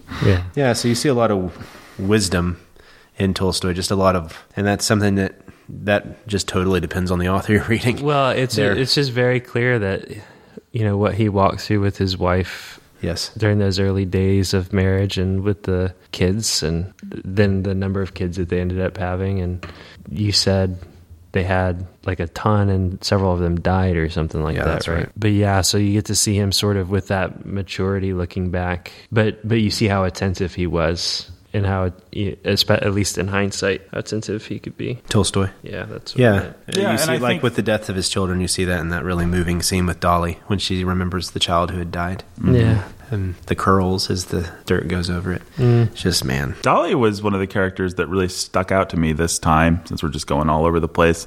Let's just do it, man. She is not somebody that I even really remembered all that well from my first reading of the novel, but a lot of my favorite moments in this second reading were with her. I mean, I just think she provided a really good... I'm thinking particularly of the scene where she goes and sees Anna, and we get to see Anna and Vronsky from her point of view. It's just a really nicely done scene. You get to see through her eyes, you get to see the poverty of everything they're giving themselves right, to. And they're building a hospital. I mean, they're just doing typical rich, bored people stuff. She says that she felt like she had stepped into the theater, and she was the weak actor that was spoiling the fantasy, you know, for the that audience. Was a great line. Yeah, it was really good. Because her world with her kids and her nursing problems and all that's real. But then these people are living this fantasy life where they have to, they're putting on their airs, and they're putting on, she had a word, or he had a word for what they were doing. It wasn't putting on airs, but it was... I don't remember. It was like assuming a something or other. Yeah. They were assuming their personas and the projecting, you know. And it's attractive to her. I mean, she has that conglomeration of all... It was only attractive to her, or it was principally attractive to her in her mind before she realized what it was and how... Exactly. And you can understand why it's... I mean, her husband's a loser. You know... Yeah. While she's driving to see them, she has that conglomeration of all the lovers she could have had. Remember? But then... you get that scene. And so, I mean, Tolstoy writes this novel a lot like he's writing little essays to us. And so she has that thought, and then at the end, she leaves, and though she tells everybody how wonderful it was, in the back of her mind, something was off. Yeah, and doesn't she even leave early? She does. She leaves earlier than she intended. I have to get back to my kids. I have to get back to reality. Suddenly, all the things that she was thought she wanted to escape from seem sweet and attractive, sweet and beautiful to her. Yeah. I mean, she's a good character. I admired her character, actually. I don't know how I felt about whether she should have stuck with her husband. That whole question of what all these characters actually should have done is a weird one that combines Russian politics with an understanding of biblical marriage, and I just don't know if it's even worth us trying to weed through what Mr. Karenina should have done when he found Anna was cheating on him. And I don't even really understand what the lawyer suggested that he could do. Well, there had to be apparently adultery had to be grounded on proof. Yeah, and so there has to be no such thing as no fault, or there has to be real proof, like witness. He needed the letters, which he had confession. Right, he had a confession, but then that's right. But right after that, though, is where he decides to forgive her. Right. Yeah, he finds out that he leaves from there having heard almost directly afterwards that she might be dying or something like that, and so that's not the first time the novel presents the big theme of death to us, is it? I'm trying to think. I mean, it comes mostly through Levin's brother. It is before Levin's brother. And it's before Levin just starts thinking about, I'm going to die, life is meaningless. I can't believe it, I'm going to die. Levin kind of has a midlife crisis at some point. Well, when he first realizes that Nikolai is when Nikolai die. Visits in the And country. he sees and he realizes, Yeah. But because the chapter when Nikolai dies, it's one of the only titled chapters in the novel, right? It's it's called Death. Death. Yeah, that's pretty great. Yeah, totally jumping around here, but that death scene was, and most of my jumping around is just to say how fantastic I thought this or that was, but that death scene is pretty well done. Just the when he this is the end. This is the end. He has this beautiful death scene, and then it takes him 3 days to die after that. He dies. Everybody's just like, die. Please. I mean, that felt so true to life if you've ever been in any kind of situation, even remotely like that. And not to make totally sexist generalizations, but no, I'll just let Tolstoy make the sexist generalizations for me. I've definitely been in situations like that where I'm just like, boy, I'm glad women know how to just like do all this practical stuff, because here I am with all my big grand thoughts about life and it's not helping anybody. And you see, so this is something I might not have noticed if it hadn't been taught to me already, if I didn't already know it. But I think it's just one of those great ways that Tolstoy has attention to detail. So like he just sort of casually mentions that Kitty always positioned herself so that he never had to move his head and could look her in the eyes without ever having to move his head. And that's something that I've been told as a pastor when you go on hospital visits that you do. You go and you position yourself in a way that whoever is lying in bed doesn't have to move to see you. But he just sort of offhandedly, it's just like one of a number of things that she's doing that all shows how sort of intuitively, or maybe not intuitively, maybe she learned it from Varenka or whatever her name is, but shows how awesome. Well, there is a certain intuitiveness to it, and we see it also with the birth scene, where Levin is completely helpless, has no clue what to do. It's just a fantastic scene. But all the women know exactly what to do, and he's just left there stunned by, what does he call it, this secret world of women. And just amazed that they all kick into gear, and any man who's been there at the birth of a child knows exactly what's going on. We just feel like, I'm sorry. Yeah. My wife and mother-in-law will never let me live down the fact that I tried to make Anna laugh. Like, I thought that would ease the tension during one of her contractions. They're just like, you're an idiot. What, are you telling jokes? Yeah, pretty much my mother-in-law at that point just said, well, you probably should just go sit on the couch for a minute. Because it's Tolstoy making distinctions, and he's given, women have I don't know what you would say. The women have not the heads up. They have the advantage over men here. You think? But it's the same thing to go back to this death chapter. We see that with Levin and Kitty. Levin, like you said, wants to just sit there and brood with his brother and wait for death in horror. But she knows she's closer to death and to life than he is. And as someone who does podcasts about great books and likes to think about life and God and feminism and all this stuff, as someone who's a little bit like Levin in liking to think about things, it's always a good reminder. And I'm glad Tolstoy I think Tolstoy has a good lesson for anybody, that sometimes a cup of water to a dying man is so much more meaningful than all the great things that you could say or think. But it is this question of death and the way that death comes into the novel that links the two main characters, Levin and Anna, together, because they both consider suicide. They both. We just talk about how lame Dostoevsky would have been, like how much he would have just like pounded this point into the novel with speech after weird speech where somebody would have told a long parable, and you would have had a strange priest come in and tell you like 20 chapters of weird. Vronsky would have paced around and moralized before he put the gun to his chest. Yeah. It's the other near suicide that we haven't mentioned. Yeah. That's right. Yeah. And then somebody would make some weird, like, I will burn all my books and it will mean nothing except for to this one guy. And it's just like, anyway, that's besides the point. So Dostoevsky, we're just glad you didn't write this novel. Yeah. Good job not writing this novel. That was the best thing you ever did, was not write this novel. What were we talking about?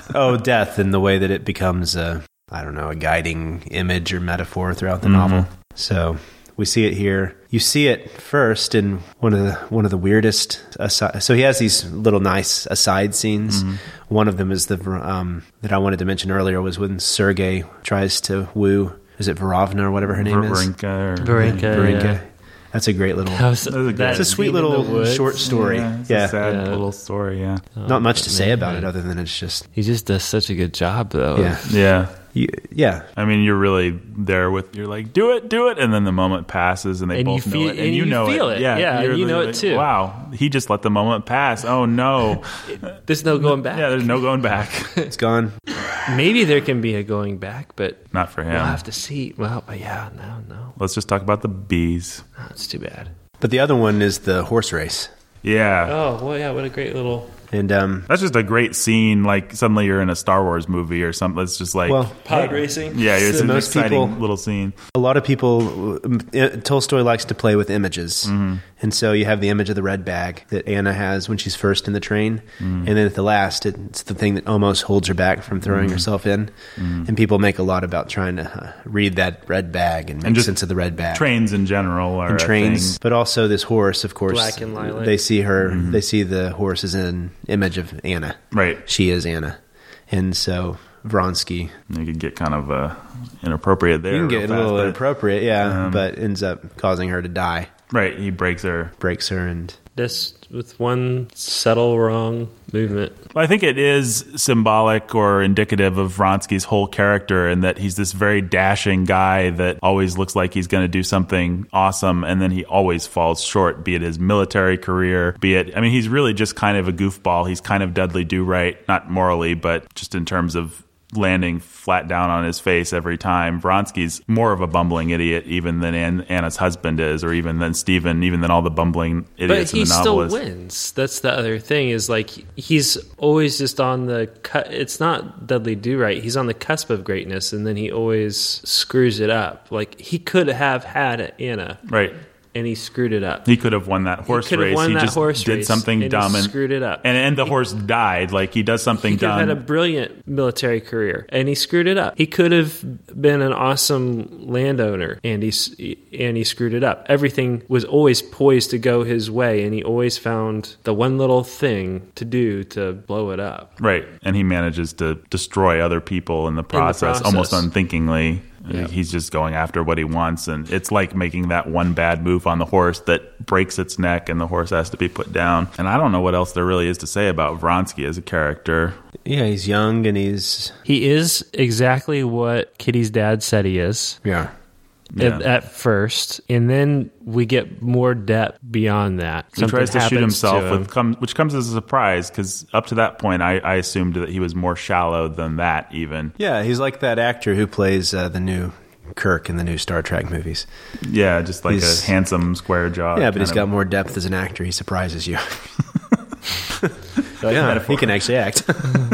Well, and when you realize at the end of the novel that Anna, in fact, was wrong about Vronsky, that her jealousies were unfounded, he was willing to be faithful for her. She got her revenge. He was devastated. He's going to go kill himself in the Balkans or whatever it is, because life has lost all meaning. He really was wrapped up in her. And was traumatized by seeing her cut in half. And his affection for her, I mean, there's a certain extent to maybe even a doomed relationship. She throws herself in front of a train, you're going to feel bad about it. But yeah, because Vronsky's interesting. He's not Stepan.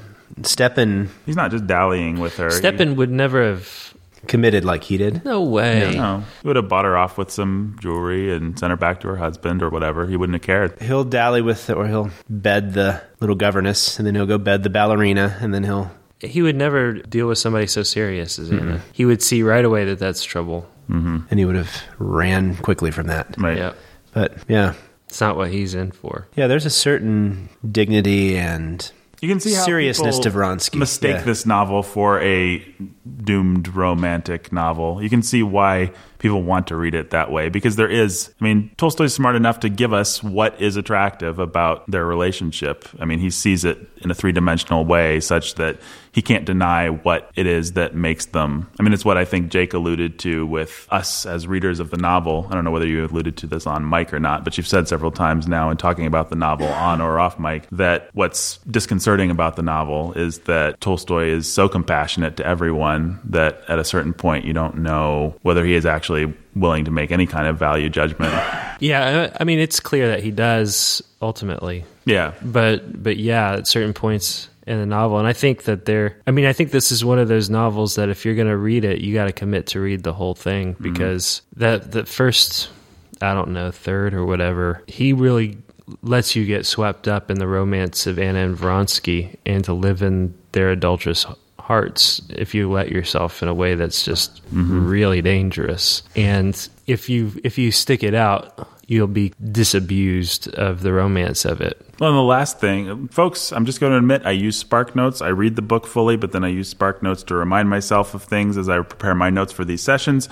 The last thing that Spark Notes says in their notes about, like, the thing that Spark Notes ends with on Anna Karenina is, many readers are disappointed because Tolstoy gives us this great affair where Anna tries to do this thing and then he kills her off, and then he gives the last whole section to Levin. And shouldn't we just be kind of disappointed by that? Because, I mean, that's their final note that's what they want you to take away from the book, is that Tolstoy's doing something that we as moderns can't even really appreciate. Go read Twilight. Yeah. No kidding. Seriously, forget the classics and why they're classics. Forget everything about what makes a real novel great, and go read Twilight if that's what you want. Honestly, go, even non-sarcastically, go read it. You'll get more of what it is that you apparently want out of it. You won't have to wade through a bunch of Sergei going on about boring Russian politics. Mm-hmm. You might as well. Life's short. Don't read Anna Karenina. Leave that to smart people like us. Yeah, this novel is not meant to make you feel good about their relationship. And if you're wooed by it, then Tolstoy had your number from the beginning. So right. I mean, you're supposed to want what Levin and Kitty have at the end. And you're supposed to run kicking and screaming from the path that Anna and Vronsky end up taking. Yeah. You're supposed to see how it ends, see the horror that they live through, see the torture of broken trust that they have to deal with, and the fears that surround Anna and Vronsky, and say, you know what? I could do without that. That looks freaking miserable. Yeah. She dies. He's probably going to die unless he bumbles that up too, which he probably will. There's a daughter that came into the world that nobody cares about. And there's a son that's well on his way to becoming just as cold and emotionally destroyed as his father was. So there's all this terrible collateral damage, even apart from, and we realize that Levin even could have been collateral damage, as much as he's a good man. If he'd been a little drunker and she'd been a little more spiteful, he could have been collateral damage. So you're right about Tolstoy wants us to see how tempting it is. And I think he wants to woo us towards their side very often throughout the novel. But in the end, we're not supposed to end there. And if that's what you want, then you're dumb. Let's come back to the question of Russian society and how we felt about it. I don't know that we ever actually answered that, about the way that they handle this adultery, all that kind of stuff. Well, it was interesting because you get the sense that this was different than the other adulteries that happened. It was only different because it was allowed to be obvious. Yeah. Well, even insofar as Vronsky is allowed to get away with it, people still feel like he's made a mistake, and he's giving up his career. He's going too far. He's not just playing the game like everybody wants him to. But even he comes to a point where it actually can be redeemed, except that you find out that Anna's had herself sterilized, is tied up in knots about really just herself. It actually... I think it's absolutely fascinating, by the way, just as a side point, that even in reading the novel again, I didn't remember, and I assumed that Anna would get the information about the divorce being denied, and then she would kill herself. It's a nice touch that she never actually finds out that the divorce was denied. She just kills herself anyway, because ultimately it doesn't matter. She's trapped either way. She's trapped within herself. She's not trapped by society, as awful as society is. I do think it's interesting. There are people, perhaps Christians, that would argue for the utility and goodness of this type of society, perhaps. Like the Federalist, I could see them saying, like they just did the article about how baby it's cold outside is not rapey because men should be seductive and women should be trying to maintain their virtue, and that's kind of how, they want to go back to that kind of Mad Men-y kind of thing or something. I don't know. I can see people really arguing. I can see a certain type of conservative type of person saying a woman's virtue somehow is more important, and a young man does have to sow his wild oats. They wouldn't put it that way, but that's basically what they would say in a more clever way than I am just doing. Is there anything to that, or is Tolstoy's indictment of this society, in fact, right? Or is he indicting the society at all? Well, he's indicting it, and he's right. I don't agree with whatever the Federalist is trying I don't know. to say there. I'm kind of setting up a straw man because I'm not able to articulate exactly what they say. The only virtue is that at least there are some strong legal discouragements for really giving yourself over to adultery, but everybody's just found their workarounds, and it's all hypocrisy. In this Russian society? Yeah, because I mean, just the absence of no-fault divorce requires something more of you. Yeah. If you set this in modern-day America, Anna and Vronsky just walk away. Right. And she sues and gets custody or half custody rights of Seryoza, and there's no problem. Whenever she feels like she needs Seryoza's approval or doesn't have it, she gets to be wacko and manipulate him or whatever she feels like she needs to do, abuse him, guilt trip him, take out her suspicions on him, or you see that sort of thing happen all the time. But it just becomes a very different drama. I mean, where I think Tolstoy's right and good is in condemning this society for maybe not the unfairness, but the fact that there's so much shame attached to what Anna does, and no shame for the Vronskys of the world, no shame for the Stevas of the world. That is wrong. The progressive liberal solution is let's just make sure there's no shame for anybody, which is dumb. The real solution is let's make sure there's shame for everybody. But it is awful that a certain sort of corrupt patriarchal, as much as we might all in this room support a certain sort of patriarchy, there is a corrupt sort of old dying patriarchy that often has this kind of, we saw it in the 60s with the James Bond mentality and the Mad Men type mentality, that boys going to be boys, so they're wild oats and seduce women. And the wife was okay being seduced as long as it didn't become too public. Right. As long as it was secret. But she has to have some sort of a facade of virtue. Yeah. That did go sort of both ways, though, right? Alexei Alexandrovich was willing to maintain that relationship, and you get hints that there are other relationships out there that do work that way, where you have the women who have their young attendants, and just so long as there's an agreed... That they're not doing anything embarrassing in public. I mean, and there was a certain applauding going on for both Anna and Vronsky. Yeah. At the beginning, yeah. At the beginning. Well, it's everybody's TV. I mean, they're just like, it's something fun to talk about. It's like their water cooler. Yeah, it's just they took it farther than was acceptable. Their love was just too strong. Right, their love was too strong. Would you guys consider what they had to be love at all? Can we use the word love for what happened between Vronsky and Anna? No. Nope. Just two people. Infatuation and lust. Fulfilling appetites. That whole idea that love is just the expression of my desires at any particular moment is just, that's a really good way to get yourself trapped into a corner where you think the only option is to throw yourself in front of a train. I mean, yeah. Yep. Wise words, Pastor Menzel. Okay, so what is love then? What is, according to Tolstoy, we'll say what Tolstoy says and then we'll say if he's right. What is Tolstoy presenting as the ideal for a romantic relationship? Wait, so he actually has a part where he says what love is? No, I'm just where he says what love is. I thought you were about to give us the definition. No. I'm just saying, insofar as this story proves anything about what goes into a true romantic partnership or love relationship.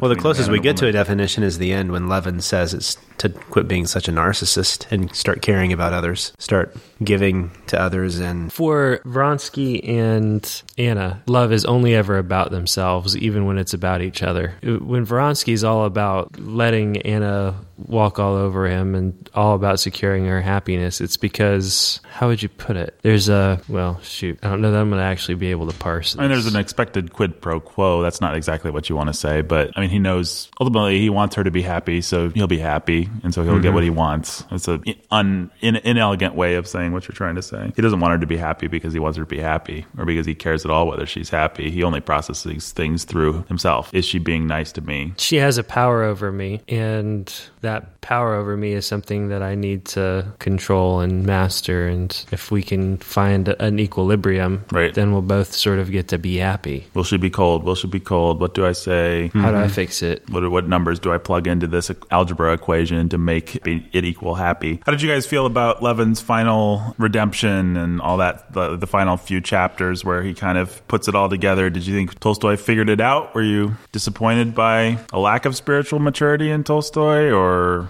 did you think he nailed it? Or I mean, of course, I wish that he had come to the real right conclusions. Right. But how would you say the real right conclusions differ from the ones that he did come to? Well, his are vague the sense of the good and bringing in doing good for everyone. And of course, the real right conclusions would have been awareness of his sin and despair over it and turning to Christ. But that's not part of the equation with Tolstoy. How did you feel about the ending, Jake? I liked it. This is going to sound counterintuitive. I think it'll sound counterintuitive. I sort of like it from an artistic standpoint, but I don't so much like it from any real standpoint. And I think what I mean is all throughout the book, Tolstoy has had this theme of being down to earth. What's the French phrase that he's always pulling up? You've got basically people that live in the clouds and everything's theoretical and they get way off track. And then Levin is what always brings him back is being tied one way or another to the earth, to real life. Kitty's described as being a down-to-earth girl, almost mockingly by some people, but it's actually what's awesome about her. And so he comes and tries to bring it back to this very low-key, I guess the secret of life is not living for myself, but living for God and for others. And I realize that that's not going to change me, dramatically. And I'm still going to say things I regret and have a bad attitude about certain things. And I'm not going to be able to just magically overcome all of these things because I have the right thought or right feelings in general about life. But I guess that's kind of okay. And there's something real and beautiful about that. And I want to say artistic about that. And so I guess why I think that's sort of counterintuitive is I think the natural desire is for something more cathartic. Mm-hmm. And that's what we would describe as being more artistic, is something that had a more cathartic ending, a Tim Schul moment or whatever. But the whole point of the book is that Anna goes running after a Tim Schul moment and ends up under a train. And ends up eating dust. And it's about the little things. She sows the wind, she reaps the whirlwind. So from that perspective, I mean, it's a great ending. I think it tracks with the character up to and including the lame Orthodox church that he seems to be a part of, which Tolstoy makes a little bit of fun of through him. Or maybe doesn't make fun of, but shows for what it is. And as far as the spiritual journey goes, I can respect it insofar as it's a great first step. Like, I think I've had that moment. I think a lot of people have, where everything suddenly falls into place, and suddenly what you later in your Christian journey hopefully realize is something kind of shallow, but you need it. You need that, like, it's like that spark that starts the engine or whatever, where you're just like, oh, I can be good and nice, and there is a God. I mean, that's a great thing to happen. You can't stop there. And the fact that Tolstoy is kind of preaching stop there is what makes it less than it could be. I think that's the thing. Levin has a great little beginning of dealing with death and dealing with eternity and realizing there are two options here. One is go kill myself, and the other is live for God. Then the conclusion is don't think too much about what it means to live for God. Right.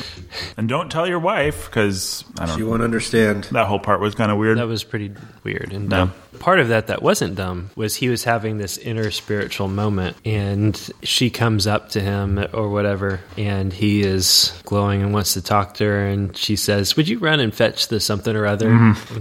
And it sort of ruins it for him. That's a very real, down-to-earth, that happens kind of thing.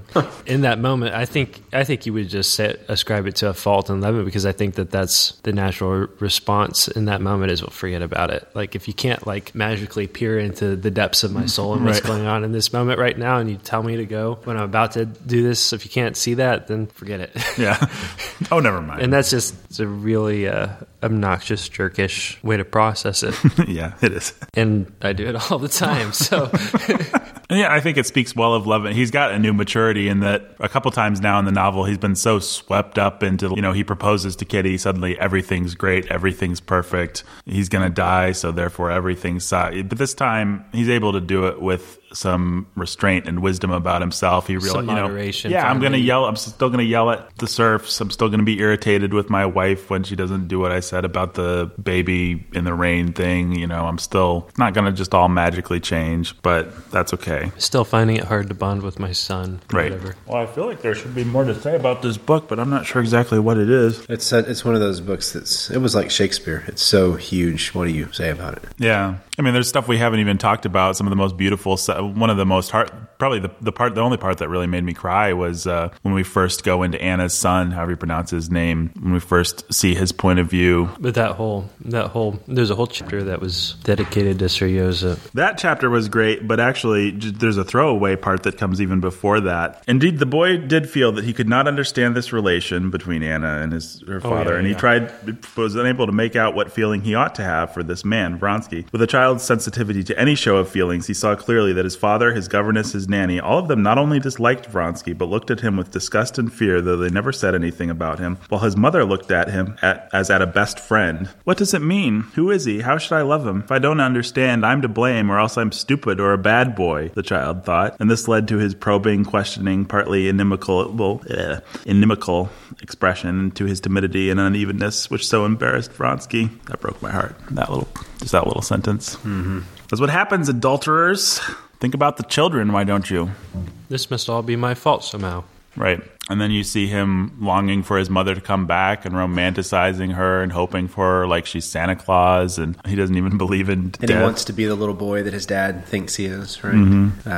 And then the last time you see him, he's going cold, and he's probably going to be just like his dad, and it's really sad. I mean, because he's just like, oh, yeah, having feelings is stupid. And turns out it hurts. Yeah, so I'll just be one of the boys. And a great novel with so many great parts. What was you guys'? Here's a good, nice, deep literary question. What was your favorite part? What stuck with you this time? What was just a cool image or scene or whatever? All things Levin and Kitty. Yeah, I'm thinking all my favorite scenes. The childbirth scene. I thought the proposal scene this time, just when he's writing those little acronyms and she knows what they are, and then he writes the big long one.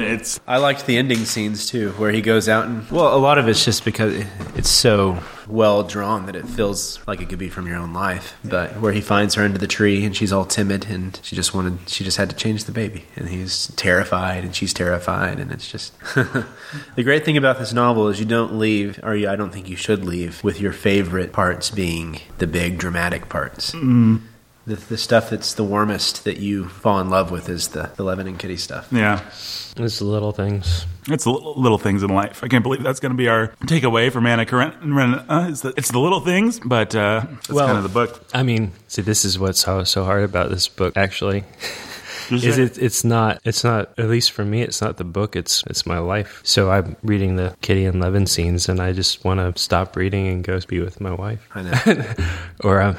So whether it's scenes from my childhood or my honeymoon or my birth of my first son are really great. And but even just the little things, like you're saying, like I got a real kick out of there's nothing really great or profound about when Vasily or Vasilyevich, or when Steve shows up with the fat guy, right?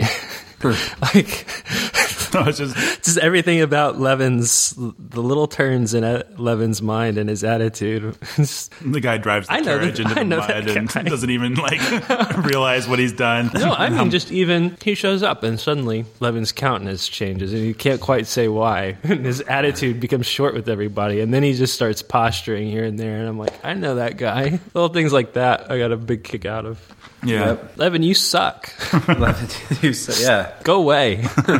There's I don't necessarily know that I read, for example, Hemingway and felt that I could go off and try to live a little better than I did before. Right. But after reading Pride and Prejudice or reading this, you feel like you can go off and at least pretend to try. Right. I think that's one of the best things you can say for a novel. Well, I think what great art does is, this is going to sound so cliche and lame, but it makes you stop and smell the roses. I don't know why it is that, I mean, this is like one of the questions for the ages. Like, it's almost like, what is art? I mean, why does it somehow transform and make an experience beautiful to simply see it reflected back to you accurately? Like, you see a painting of a mother with her son, and it suddenly brings beauty to all mothers and sons. And if you saw that same mother and son in real life, you wouldn't even think about how beautiful they are. But you see a good painting. All the Levin stuff is like that in this book, where it's just like common human experiences experiences. Tolstoy really doesn't have anything super profound to say about them. He just accurately captures them, and somehow... Well, I think part of it is because we like to live in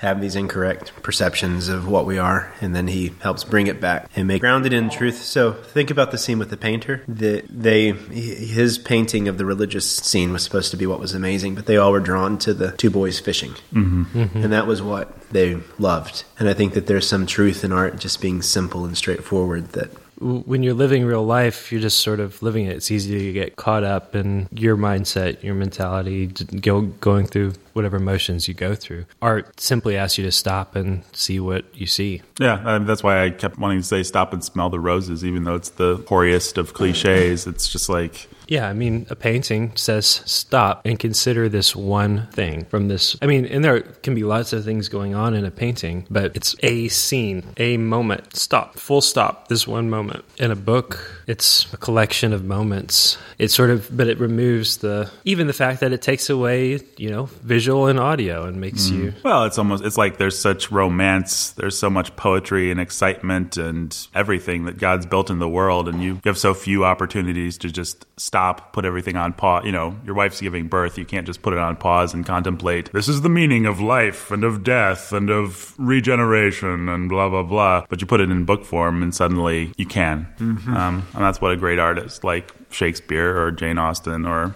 Tolstoy gives you. Allows you to reflect on the fact that there's beauty to taking a walk with your family, holding your child, holding your son's hand, all these things. Yeah, or just... And there's real beauty to it. Even a courtship and how that makes you feel and all kinds of different things. So in summation, is every happy family alike and every unhappy family unhappy in its own way? It sure sounds clever, but my inclination is to say every happy family is alike and every unhappy family is alike in all the same ways. If you just look at Stiva and Dolly and Anna and Vronsky, at the end of the day, Dolly and Stiva are able to make their peace with some things, but they don't have a happy family. For the same reasons that Vronsky and Anna can't have a happy family, because there can't be any real intimacy. There can't be any real trust. There can't be any real love or respect. So at the end of the day, I mean, Dolly has better circumstances, so she's able to cope. She has better internal coping mechanisms, if you want to call it that, which is pretty arguable to say because all that really means is that she has the ability to remain unhappy with an unfaithful husband. She's also got... She has her kids, and she's got Levin and Kitty, and she also knows that part of what's driving the fantasizing is pretty soon Levin and Kitty are going to have kids, and they're not going to have time to give me the emotional and financial support, everything that I need from Stiva. Right. And so then what? Yep. She may be the real tragedy in the book. Certainly the one that I feel the most pity for, besides the kids. I buy that. Every happy family is alike and every unhappy family is alike. Yeah, I buy that. Because I can't think of how the happy families are unalike.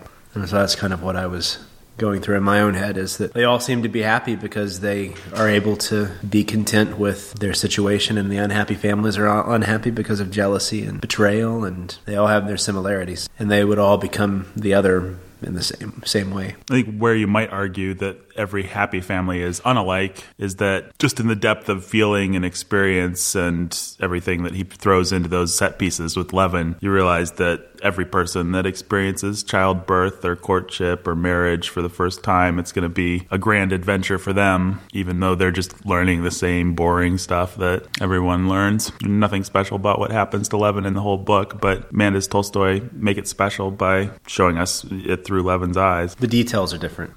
So we're going to go with every happy family is alike, every unhappy family is alike. In their own ways. In their own ways. Which are all the same. Which are all the same. Huh.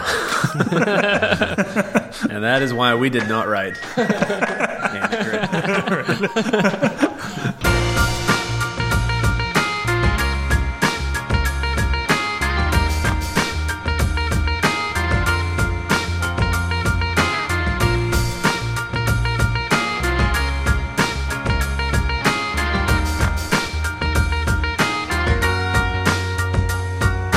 The Bookening was written and been produced by Nathan Alberson. It was executive produced by Nathan Alberson and Jacob Menzel. It was performed by, you guessed it, Nathan Alberson and Jacob Menzel, along with their good friend Brandon Chasteen, the PhD, ABD. You can find Warhorn Media online, all kinds of places. Warhornmedia.com is a good place to go for, like, probably the number one Warhorn destination as far as I'm concerned. Number two might be Warhorn on Facebook, Warhorn Media. You can look up our Facebook page. You can do facebook.com/Warhorn Media, I believe, to get to that. You can find us on Twitter as @Warhorn Media. You can find us on Instagram as @Warhorn Media. Both wonderful resources for all your Warhorn social media needs, of which I know you have many. You can find The Bookening on Twitter as @TheBookening, and you can follow us for The Bookening news and random quotes about books and stuff. It's a fun little Twitter account, if I do say so myself. You can find me on Twitter as @NathanFitness, @NotFamousNathan. You can find Jacob as @Jacob Menzel. You can hit us up, ask us questions, make suggestions, disagree. You think Anna Karenina is a great progressive feminist novel? Hit us up on Twitter, baby. We'll Not respond. not respond, probably. We'll retweet you with a bunch of emojis. Yeah, flat-faced emojis that are just like, whatever, dude or lady. Dudes and or ladies can be feminists. Yeah. I hate to drag the ladies into this, but Women can use computers too. women, yeah, that's one of the problems They've with been our taught society. how to. Yeah, by men. Come on, guys. Yeah. If you want to read more about why women shouldn't use computers, if you want to figure out why we shouldn't use computers, then just go to warhornmedia.com. I just got it. That's funny.